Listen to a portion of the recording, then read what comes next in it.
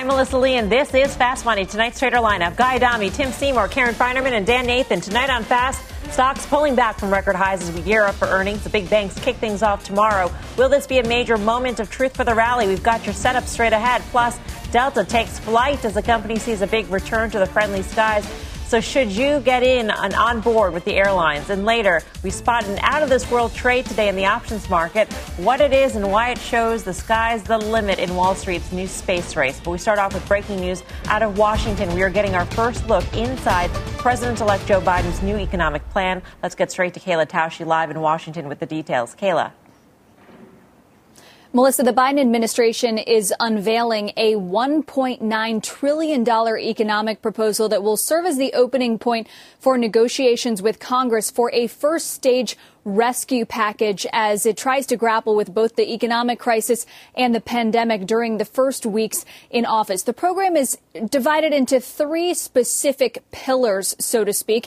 The first is dealing with the pandemic specifically and containing COVID-19. The second is direct aid to individuals and families. And the third is aid to state and local governments and businesses. And we'll run through exactly what's in each of these right now. Let's start with the pandemic pillar, which itself is about $400 billion. There's $160 billion for a national vaccine program. $20 billion of that will be partnerships with states. $50 billion will go to expanding national testing. $30 billion for additional supplies and PPE for frontline workers, and $170 billion for schools, both K through 12 and higher education, to open them and keep them open. And senior Biden administration officials say they're still confident that they can vaccinate 100 million Americans in 100 days.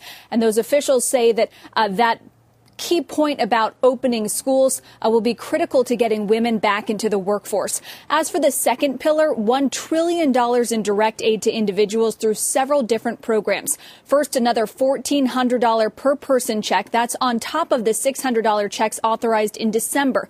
An increase of weekly federal employment benefits to $400 a week that would go until the end of September.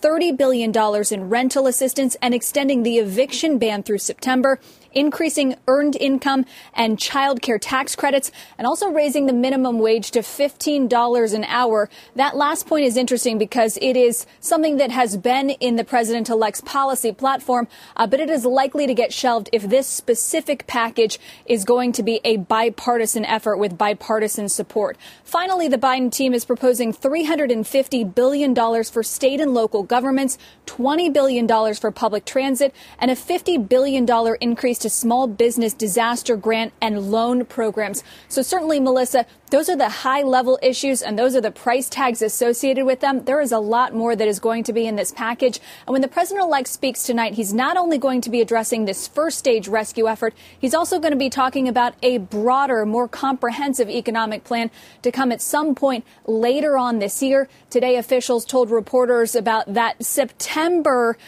deadline that's set for a lot of the programs in this proposal. They were asked whether they believe that September, the end of Q3, is when the pandemic will finally be over and life will go back to normal. And they said not necessarily, but they believe that Americans and the economy will at least need a bridge until then. Melissa? Kayla, thank you. Kayla Tausche. And I think what Kayla said in terms of this being the first part of an economic plan of the Biden administration is key. We saw the reaction immediately in the market today, Guy Adami. We saw the dollar weaken. We saw yields go higher. So what's the next step here? I think that's going to continue, Melissa. I think the dollar is going to continue to weaken. If you look over the last 6 months, every rally in the dollar has been basically less and less severe, significant, whatever adjective you want to throw on the back of it. It says to me that although the consensus trade is lower, the consensus is going to be right. We've talked about this. Citi put a note out a couple months ago saying they saw 20% downside in the U.S. dollar this year. I agree with that. I think that's going to lend itself to the resource trades that Tim and I and a bunch of people have talked about. Quickly, if you're looking for an individual stock, I know another one we've talked about since the spring when it was around 132 has been Caterpillar. They report at the end of the month. I think the stock made an all-time high yesterday or the day before, but I'm pretty sure we're right there now. I think earnings are going to be great. Valuation is reasonable. That was the poster child for global growth 5 years ago. it's becoming one again. So that's the name I think you want to continue to watch in the earnings at the end of the month. What Kayla run through means potentially a lot of money into consumers' pockets, Karen, and I'm wondering how you think about that and if that's already reflected in the stocks. I do think it's reflected. It's reflected in the market, right? We've seen the yields move on the expectation of the additional stimulus. We saw that pick up steam when Georgia went all blue. So I think that's in there. But I look at something like a Foot Locker, a Nike, which were huge beneficiaries of that extra few $100s in consumers' pockets. They're pretty expensive now. So I think the easier money has been made, and that retail run-up has been huge. So I'm not sure exactly if there's I don't know at the moment. I don't see a real bargain where, they're going to go here and it's not yet priced in. I don't have an idea for that. Right. And we don't have a lot of the details, and some details will come forth tonight when President-elect Biden addresses the nation. Dan, when you listen to that address, what will you be listening for specifically? Yeah, I think the most important thing, not the numbers. We know that 1.9 number is not going to be the final 1.9 trillion. It's going to be something different. I think the speed and the way that they execute the vaccination is going to be the most important thing for this economy reopening. I know that if you look at the Russell 2000 closing up 2% today, up 40-some% from the election on November 3rd, right? And you look at, Karen just mentioned retail. I know Tim has been all over this. Look at that XRT. It broke out at 53 and has not looked back, closed up 3% today. I think those are both incorporating a lot of good news about the pace of us reaching herd immunity at some point. I think Kayla just said it. Expectations are in late Q2, early Q3. It doesn't seem likely at this pace. I heard Jim Cramer this morning on Squawk on the Street talking about his experience getting that vaccination. It looks like it's going at a snail's pace here, so we got to speed that up. That's the most important thing to me right now. Yeah, Tim, how about you? Because I noticed in today's session, at least, the solar stocks continued their run, and that was a group that really benefited from this notion of a Biden administration, for one, and two, a blue wave. Anything EV and anything that I think is going to be supportive to the consumer is done well, but I think there's been a lot priced in. But and in fact, we've talked about maybe the irony is that the energy sector is the one that's got the greater legs, especially when you consider the allocation towards a lot of the infrastructure that's been designed here, and we've talked about the dollar weakness. I also think we're going to talk a little bit about Delta earnings with Phil LeBeau, so I'll save that story. But I think parts of the reopening trade are the more interesting ones. Yes, the XRT up another 3% today has outperformed the S&P by 30% since we knew the election outcome in November. Therefore, I think the expectation was this was coming. I think Karen has alluded to that as well. The trades to me that continue to make more sense are the ones where you have some semblance of value left. I don't think discretionary retail is all that attractive here, but I do think that a Walmart or some of the other big box stores, which I believe are re-rating on more of an e-commerce multiple, are ways to play that. Otherwise, I think you stay with weaker dollar trades, which continue to be emerging markets. Look at that breakout today by Taiwan Semi. Look at Alibaba coming back. And I think some of those global trades are really the bigger story here, despite a domestic focus right now. Guy, I know you were listening to Jay Powell this afternoon, as you always Intently. do when he is speaking. But he made some very bullish comments in terms of his expectations of when the economy could actually bounce back, and his expectation that rates will remain low for a very long time, that they are nowhere near their goal. It may seem like two incongruous statements, but the bottom line here is that it sounds like he thinks the economy could bounce back. We've got this perhaps bigger than expected stimulus package on the way to consumers, and rates are going to stay low for a very long time. Isn't that just the cocktail for a market rally to continue? Yeah, I expect the Rangers to win the Stanley Cup this year. I expect to win either Powerball or the other one, whatever they call it, over the next couple of days. Neither one of those things is probably going to happen. And respectfully to Chairman Powell, the portrait that he is attempting to paint is not going to happen either. Historically, not just him, but all these Fed officials are horrible in terms of forecasting. I don't think he's going to be any different.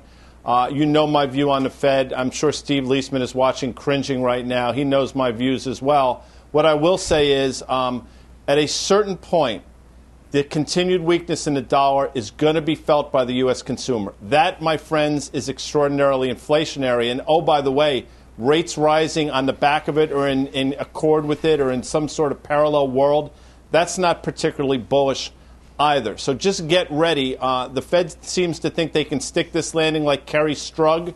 They might be carried off by Bella Caroli. So many metaphors in that nice. commentary. Wow. Our next guest warns Biden's new economic plan will put pressure on one of Wall Street's hottest trades. Let's bring in B of A's Savita Subramanian. She says it's time to dump tech, buy industrials on the back of the Democratic sweep. Savita, great to have you with us. Is this on the notion that there's going to be a lot more fiscal stimulus, more spending?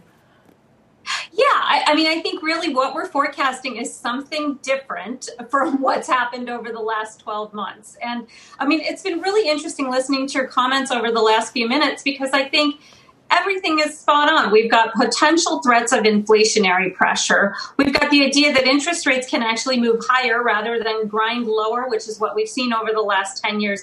So we've got this petri dish where everything that was good for tech and for secular growth is starting to change. Now, what I think is really interesting is the only thing that hasn't changed over the last 12 months, we have a new administration, we have a reopening, we have a vaccine. We have a whole bunch of changes in the macro landscape, but investor positioning has not changed at all. And that's what I find so remarkable is that there is this really embedded tilt towards growthier tech companies, towards communication services stocks, still big overweight in FANG stocks. So I think that there is this reluctance amongst investors to acknowledge that we are setting ourselves up for a very different looking year.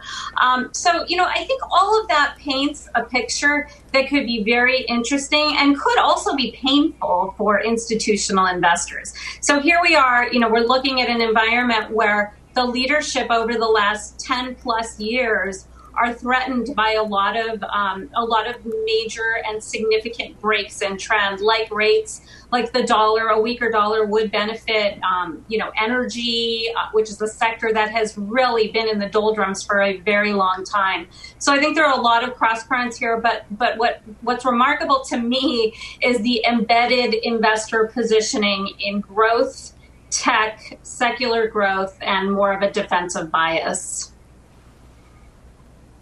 Savita, thanks for coming on. Do you have in your model anywhere an infrastructure plan, and what size, if you do?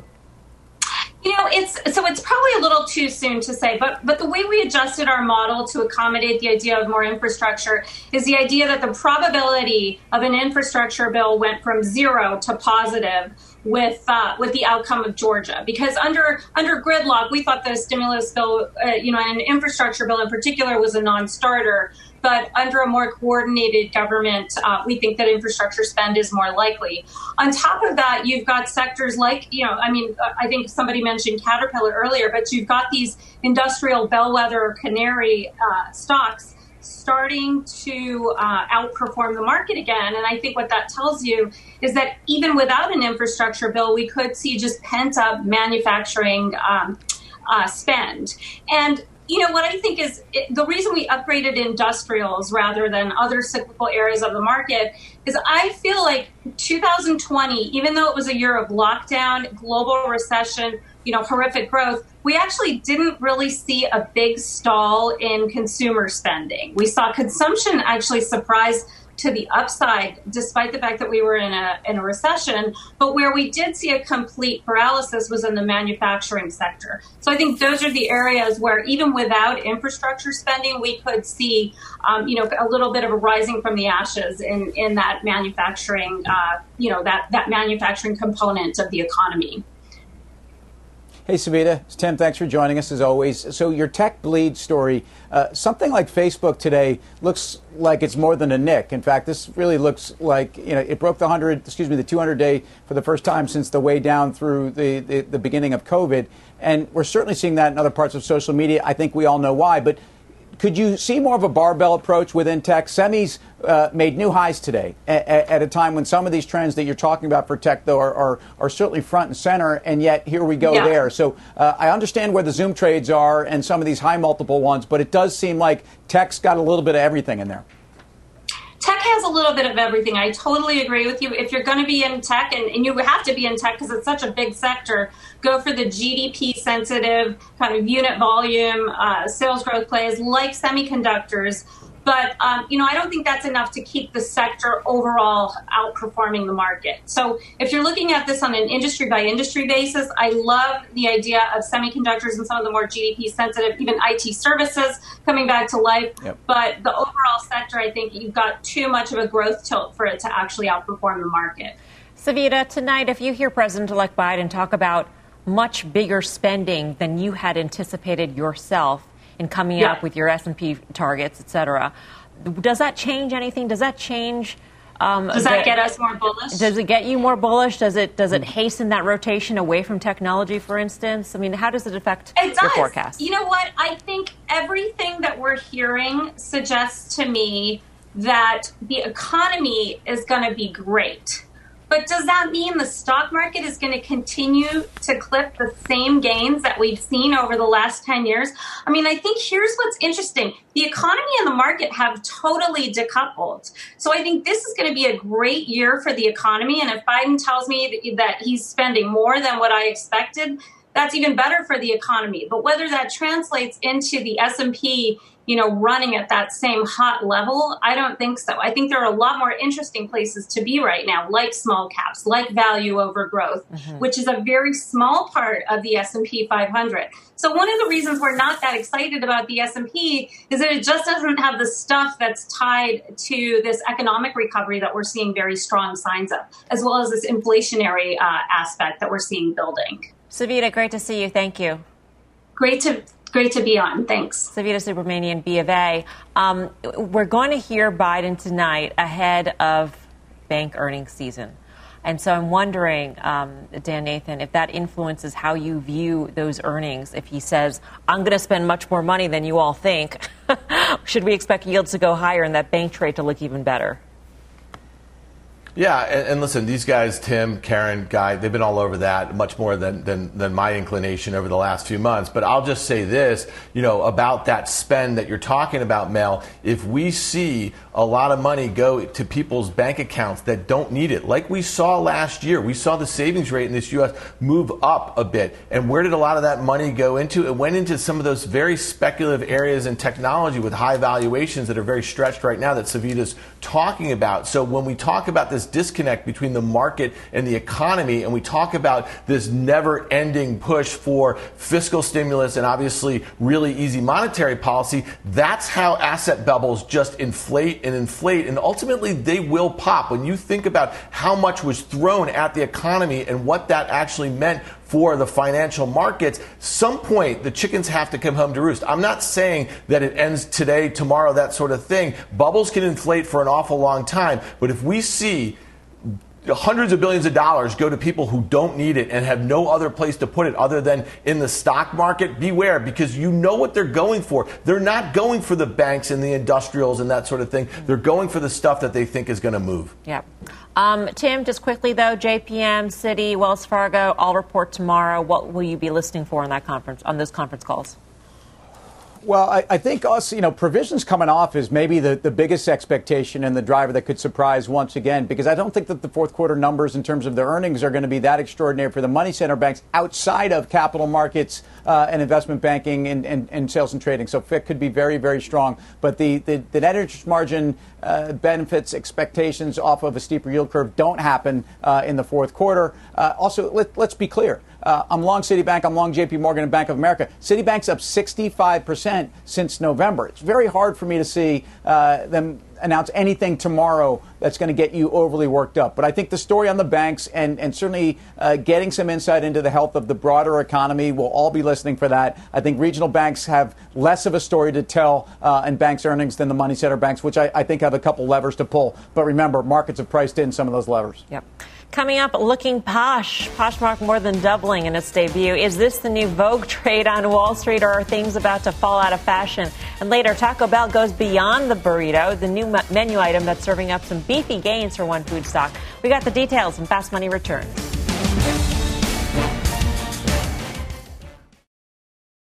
Welcome back to Fast Money. Check out Poshmark, more than doubling in its public debut. The online clothing reseller priced its IPO at $42 a share, closing out the day at $101.50, and that is a 141% gain. Not too many comps in the public market, Karen. There is the Real, though, and you've done some work on these two.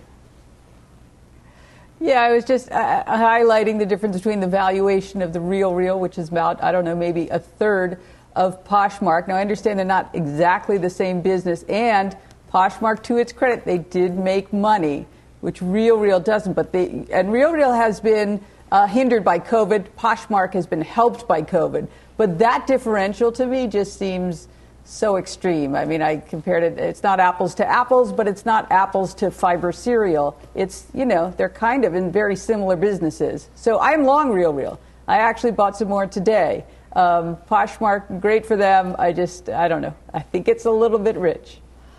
This is supposedly the trend in retail these days. I don't know, Tim, if you've offloaded some extra suede vests on Poshmark or the Real, but that could be a good way for you to get rid of some of your 80s closet, for instance. How do you? What does this mean? What does this all mean, Dan Nathan? Whether or not you want to comment on this reselling trend or just the appetite for new issuances here in the market at this time? Yeah, well, I think Tim, pre-pandemic, did coin the phrase new retail, talking about Etsy when it was a fraction of where it was. So kudos to him on that. Listen, I think it's really interesting what we're seeing, and we do this every night on the show with new, whether they be SPAC mergers with new companies, private companies coming public, or just new traditional IPOs like this. It's having us reflect on some of the things that have already been public and long-standing businesses for a long time. We were talking about it earlier. Just look at the two-day performance in a firm after its IPO pop, and look at today. Look at how poorly Visa, down almost 4% today, and MasterCard down 5%, acted in this market. So we're seeing crazy demand and crazy valuations and crazy price performance in some of the stuff that's newly issued, and then we're seeing it really actually have an effect on investors' mindsets as it relates to some kind of long-standing businesses. So to me, that's a trend that will reverse very quickly sometime soon, because these valuations are not making a whole heck of a lot of sense. I think the divergences between the SPAC companies that go public in an industry versus the companies that are already public in the industry is very interesting. Karen highlighted that yesterday when we were having a discussion about, or maybe it was the day before, about GM. And if GM were to merge with a SPAC today, what kind of valuation it would get, especially for its EV business guy, compared to what it is getting today. I mean, it's an interesting sort of mental exercise to run through, Affirm versus Square, GM versus, I don't know what, QuantumScape, or whatever EV-related SPAC you want to pick out. Yeah, I thought it was a fascinating point by Karen, one that clearly I hadn't thought of, but for obvious reasons, she's far brighter than I. But I will say that you start doing the math on these things in terms of GM, and Tim's pointed out a number of times where it makes sense just in terms of valuation. Quickly, I have a PSA, sort of a more for you folks out there. If you ever buy a Chanel bag, bust out retail again, you're foolish. Just go to the Real, because you will find wonderful bags slightly used for a fraction of the price. And that is a more He is not a paid spokesperson. He does not get any compensation or anything credit on the site or anything like that. He just goes on the site and buys himself. Just FYI. We got a lot more ahead here on Fast Money, shopping tips perhaps. So here's what's coming up next. A year of recovery. That's what's in store for the beaten-down airline industry in 2021. What Delta CEO expects that will mean for his company. Plus, does a blue wave mean big green for cannabis stocks? The CEO of Crisco Labs and why his company is riding high on the new administration. We've got that and a lot more when Fast Money returns.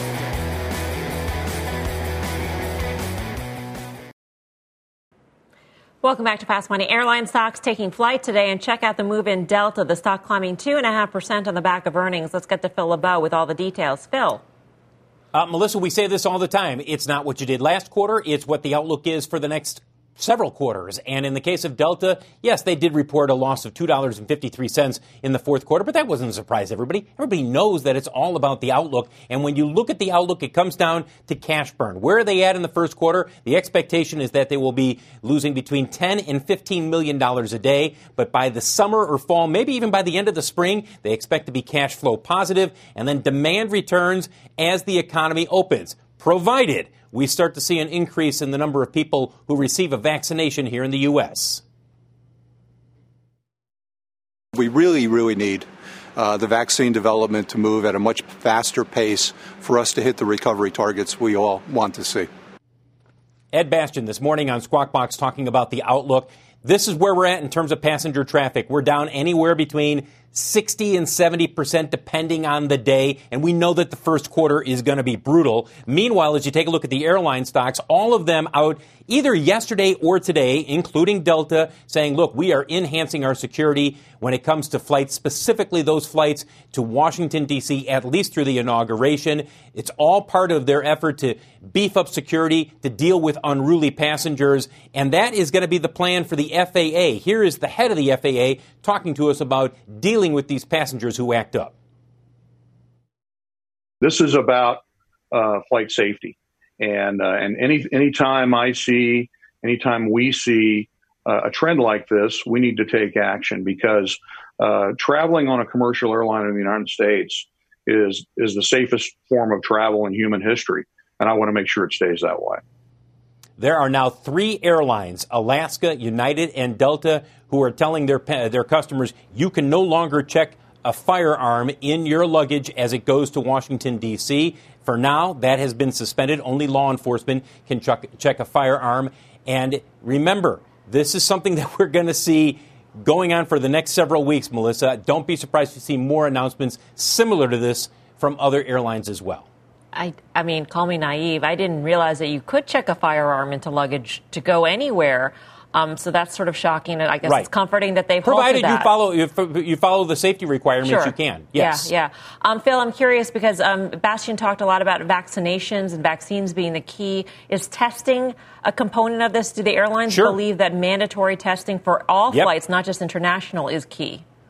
Absolutely, and contact tracing. Mm-hmm. And Delta has announced a couple of programs there, at least in terms of the testing with regard to international flights for Rome and Amsterdam. They also want to see more contact tracing. All of the airlines believe that if there is more testing and more passengers who have to say, look, I can show you that I have a negative test or I have been vaccinated, that will open up the economy and get more people flying much quicker.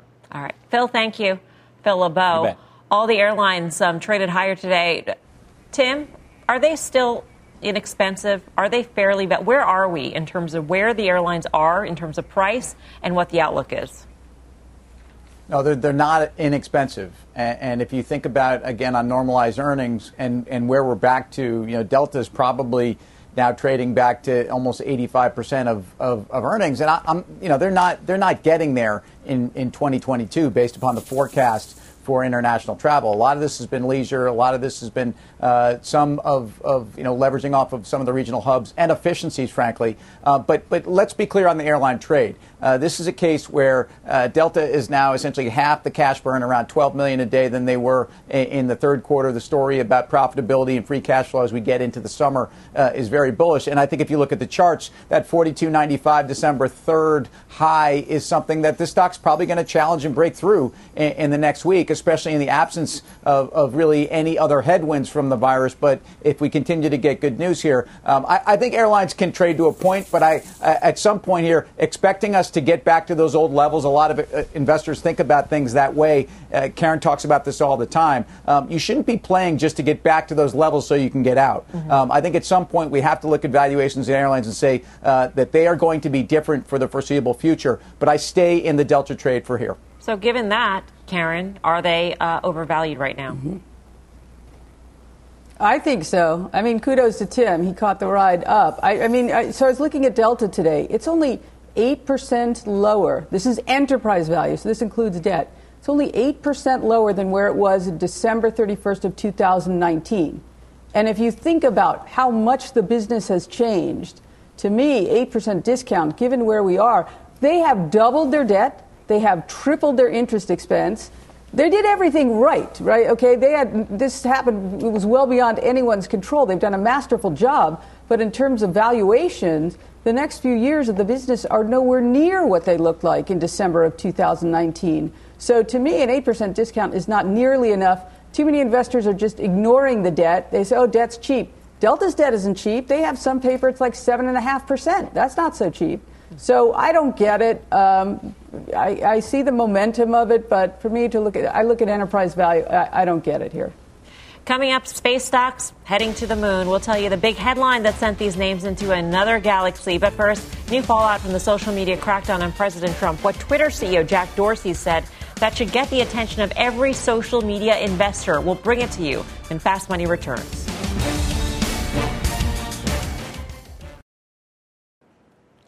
Welcome back to Fast Money. Twitter shares falling again today. The company's CEO, Jack Dorsey, taking to Twitter to defend his company's decision to permanently ban President Trump from the platform.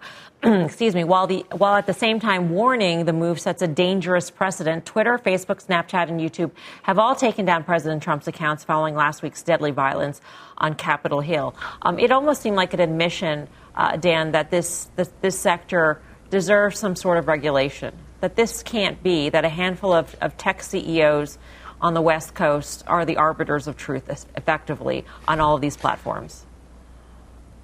Yeah, I think Jack has made it very clear over the last 4 or 5 years that he doesn't really want to be the arbiter of that. And after the wake of the 2016 election, there were even calls for saying, okay, come regulate us, figure out how to do it. And no one's really done that. Obviously, Washington has not been able to figure that out. I think what Twitter has done is very different than the way that Facebook has approached it. I know Guy has a lot of feelings on that. I give Jack credit for trying to do it right. I think what he's telling us is that there was no right answer here, but because things had gotten so dire, they had to make a move. It's not too different than in trading or investing. When things get really bad, sometimes the best thing to do is just move your feet a little bit. But I think what he's saying now is that this move is going to have major reverberations, and now we really are going to have to see how Silicon Valley and Washington attack this approach together going forward in a bipartisan manner. Guy, you were watching Facebook today? You have to be, and we've talked about it, and please don't at me, but since making an all-time high back in September, look at what Facebook's done. This is the lowest level we've seen now since mid-September, 245. I'll say this, they report at the end of the month. I guarantee, well, I shouldn't guarantee anything. The report's probably going to be ridiculously strong, and the stock will probably rally. But Facebook has managed to do something that I only thought I could do, and that's to infuriate everybody. And that's effectively what's going on now. And again, if they fall under the auspices of ESG investing at some point this year, in my opinion, that's the existential risk and one they have zero control over. So just keep an eye on Facebook over the next couple of weeks. I said this earlier with Tim on a different call. I think this earnings release and subsequent the way it trades is going to be as fascinating a report as we've seen in the last decade. I think the conference call is going to be a very fascinating conference call, Karen. I mean, I can't imagine the types of questions they are going to get about regulation and about Facebook's role in any of this and the response that it has gone so far. Sheryl Sandberg has come out and been very vocal about saying that she does not believe that Facebook really had any role or was not a platform where any of these riots, plans were hatched. Okay. I mean, she's always the defender of Facebook, and I'm long Facebook. But, people will not really believe that, honestly. I would like to buy more Facebook here. Honestly, I'm waiting 6 days to do that. I did some option spreads. We put up a very little amount of premium. You know exactly what you can risk. I'd like to buy more here because I agree with Guy that I think the earnings will be very strong. But I think it wouldn't be so shocking to see some draconian kind of, I don't know what, come from President Trump before Wednesday. So I think it's not really waiting a few weeks. I think it's literally waiting until 12 noon Wednesday to see if the landscape has changed that much. All right. Coming up, at the big green in the blue wave. Cannabis stocks have been on fire since the election. Up next, you will hear from one key player in the space. The CEO of Cresco Labs will join us straight ahead. And later, Taco Bell's cooking up some new menu items that go beyond their beefed-up offerings. We'll bring you all the juicy details when Fast Money returns.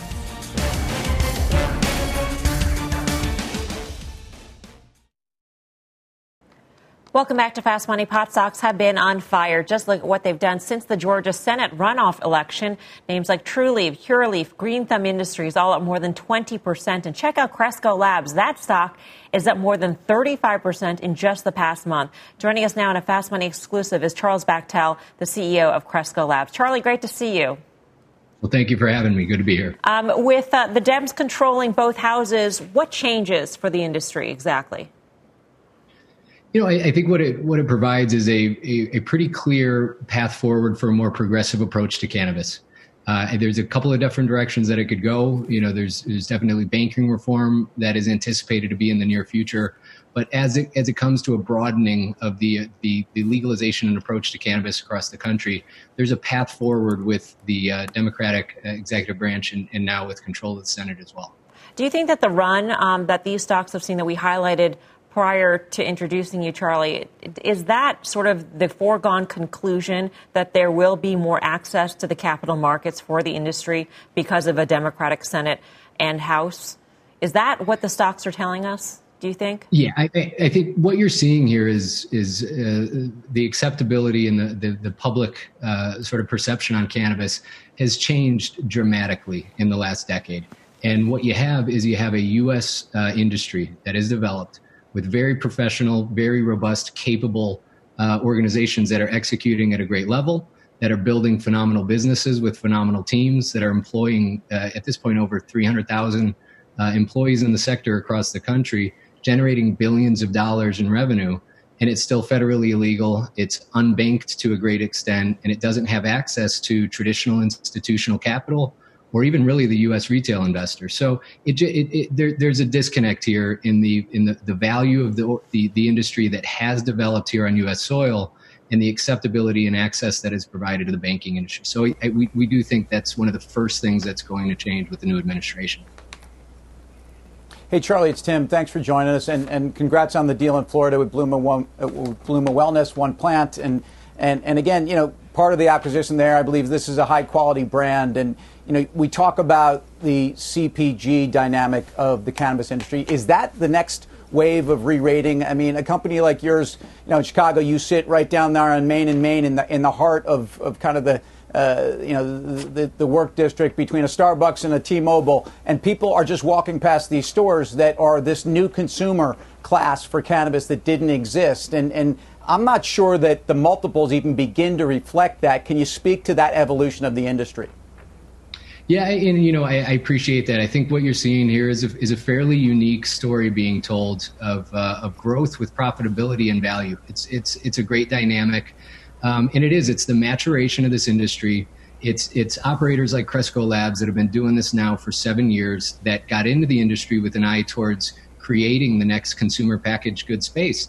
And now 7 years in, you're starting to see the maturity of these organizations and these marketplaces meet this new consumer where the consumer wants to be met. You know, so, you know, whether they're trying it for the first time or the first time in a long time, they're getting that consumer experience that they would expect from traditional retail and traditional CPG.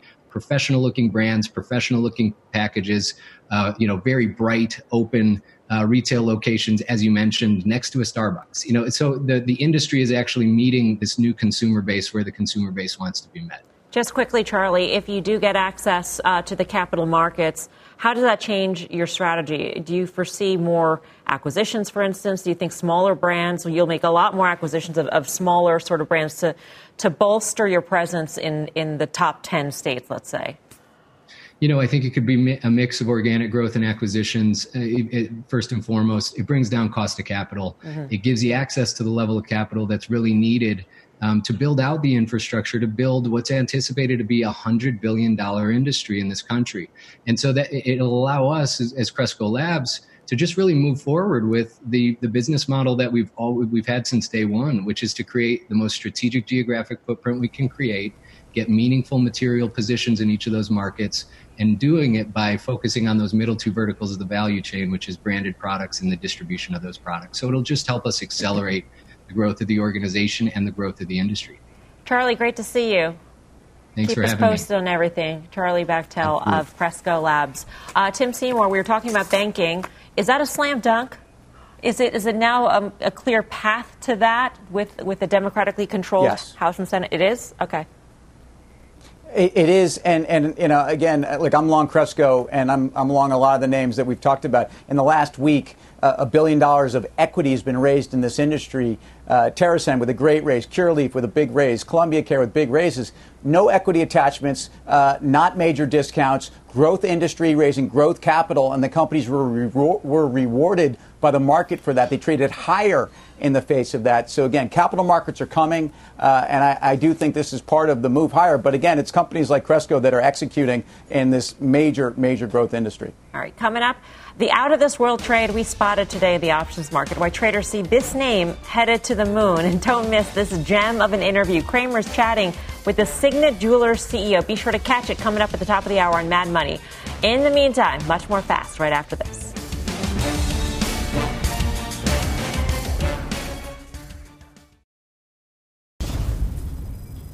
Beyond Meat topping the tape today. Taco Bell announcing it is partnering with a plant-based food maker to create a new product. Sounds delicious. Beyond Meat shares up 14%. Tim Seymour, can you get on board this trade yet? I don't know why I'd jump on now. I mean, I believe in the plant-based food dynamic. You know I'm a big consumer of Oatly. But I don't see the competitive landscape getting easier. It gets a lot harder. The dynamics of stay-at-home versus restaurants, it doesn't really matter. Some of the biggest food companies in the world, but more importantly, the brands themselves are doing this internally. Look at McDonald's. Look at some of the biggest early advocates of Beyond Meat. So, no, you're fading any strength here. Taco Bell, by the way, also bringing back its popular potato products to its menu. Apparently, they're very popular. Okay, time for the final trade. Let's go around the horn. Guy, I mentioned that for you. You know what that does to my constitution? I won't get into it. Yeah. SPR. Karen. Yeah, trying to find value among the froth. I found Dan's Viacom CBS, which I own from Hire. Dan. Yeah, semis. I think it's probably as good as it gets for a little bit. I'd be selling the SMH. Tim. We talk about Walmart and some of these companies that are re-rating on, .com or e-commerce multiples specifically. So Walmart to me is another one of those names. Go Rangers over the Islanders tonight. Mad Money starts right now.